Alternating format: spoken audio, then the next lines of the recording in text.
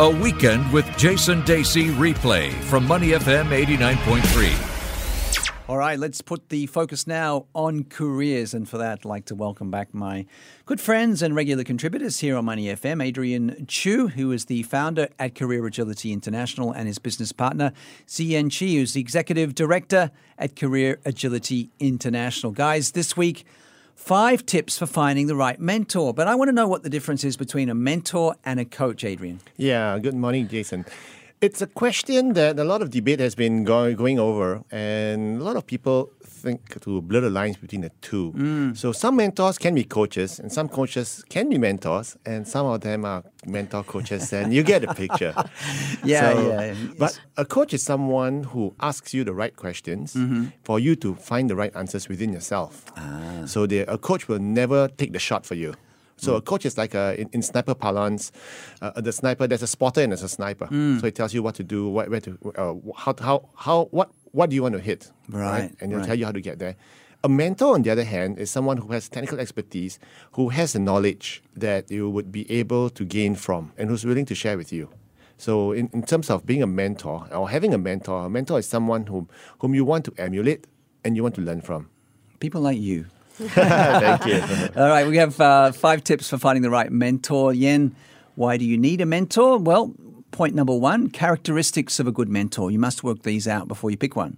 Well, you don't need just one mentor. You can have multiple mentors because no one's perfect, right? And so characteristics of a good mentor is someone whom you can see elements of their character, of their personality, or the way they carry themselves, their behaviors, or someone who has a technical knowledge and expertise that you would like to learn from. I might look up to Adrian in the way that he, I guess, goes out and networks in that regard. He's a super networker. Yeah, I would look up to him as a mentor in that space.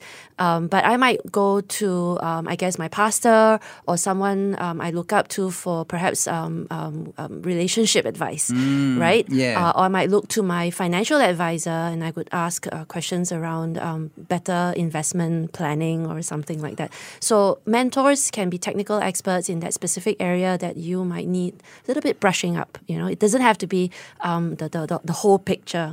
You know what I mean? Got it. Yeah. So one thing that's interesting, when I was still a young guy in Shell, and that was my first job I was at, one of the things I've learned, and somebody shared this with me, they said, look, a mentor is like someone whom I wish when I grow up, I want to be like him. So it's like someone whom you admire, someone who has a knowledge or skill, a mastery, which you feel that there's a gap in your space. Right. So you just want to learn. Okay. Point number 2. Yen, a mentor need not be an official mentor. They may be an unofficial mentor, quote unquote. Yes, that's right. They may not even know they're mentoring you. Just by perhaps interacting with them, you might learn a few things. Having a coffee, you can share, and then they can talk about their journey, and you would pick up nuggets of wisdom from there. You could also deliberately ask a question and not have it be awkward, like, would you be my mentor? Because that would be really awkward. Would you be my girlfriend? Yeah, that's right. It's not a commitment, you know what I mean? A mentor need not know he's mentoring you. But that's one of the things about those who have growth mindsets. They would look out and scan the market and go, wow, that was really good. And then they store it in their recesses of their mind for something that they can use later. It's really just being alert and curious and constantly in a learning mindset. That's really helpful. One person I used as my mentor without him knowing it was a guy I worked with at Sky News in the UK. This is almost 30 years ago. His name was Paul Dempsey. He was an Irishman, and he was a sports presenter like I was. And what I learned from him was he was so relaxed, he was so personable, he was so chatty on the air, and I was a bit stiff and stilted, I think. And he didn't know it, but I kind of picked up a lot of things that he used, and even the way he'd write his scripts, and he wouldn't use capitalization, he just used lowercase. It was also because it all kind of was relaxed, because you wouldn't see it on the air, you just read it, sports news. It really helped. I used some of his characteristics in my own style without him ever knowing. Yeah, that's right. So I had an ex-boss who called this mentoring or learning by osmosis.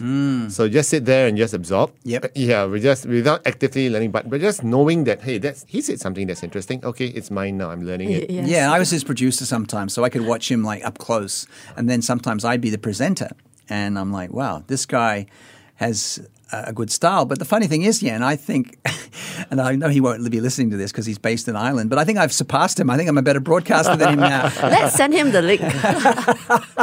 Because I think he kind of got stuck and he didn't progress and he didn't become as successful. Funnily, this is a good story. He didn't become as successful as he should have because he wasn't as ambitious and driven perhaps as I am. And that's funny, isn't it? That sometimes you can surpass your mentor, Adrian. I'm not big-noting myself, but I'm just saying that I think Paul underachieved to a certain extent. He still had a good career, but he should have had a better career because he was so talented. It's just like Joseph Schooling and Michael Phelps, right? So when he was the young one, 10-year-old, remember that photo? Yeah, that's right. So he had him as a mentor. Now he beat him. So yeah. Maybe beating your mentor might be a life goal. Yeah. Self-improvement. Funnily enough, this is a great story. Paul Dempsey has actually contacted me for work in Asia. So that sort of shows how the roles have been reversed. He emailed me and said, hey, can you help me get work in Asia? I felt like saying, Paul, I'm trying to get you work in Asia as much as you are trying to get me work in Europe at the same extent.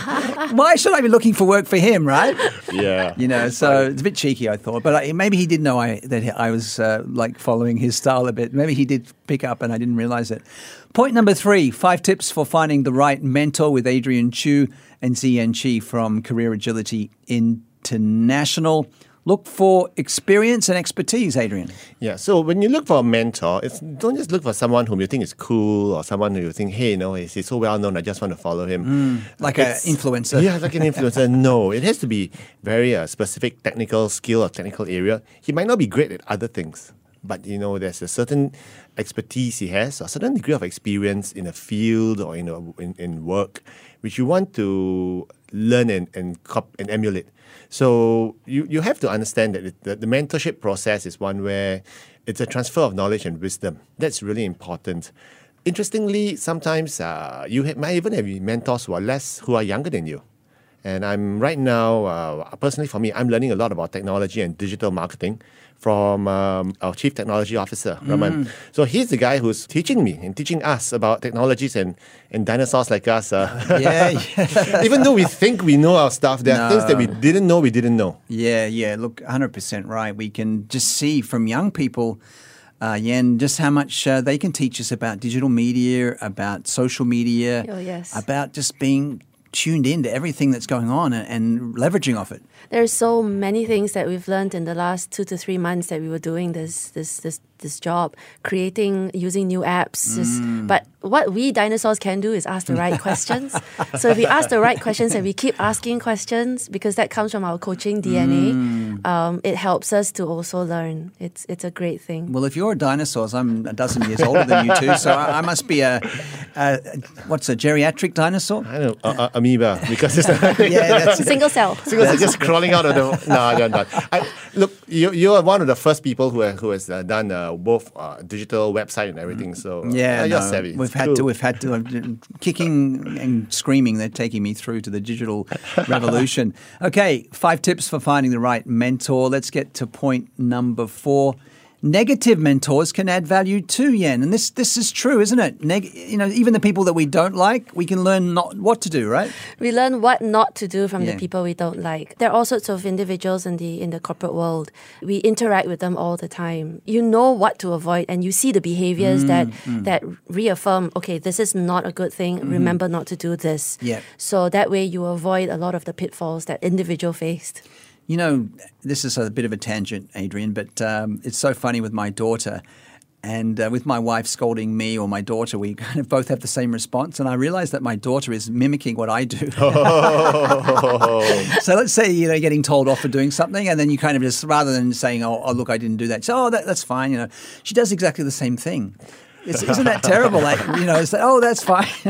You didn't eat your lunch. You're gonna get hungry, and then you're gonna catch a fever or whatever. And I'd say, oh, that's fine.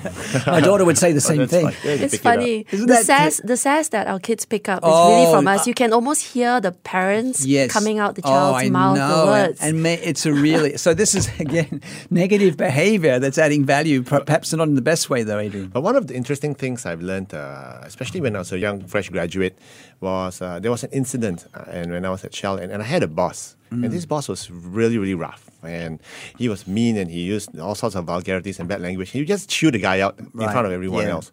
And he chewed one of the older guys up, and another colleague of mine pulled me over to the side after the whole incident, and he shared with me, he said, "Hey, Adrian, one day when you are at that senior level, remember, do not do that."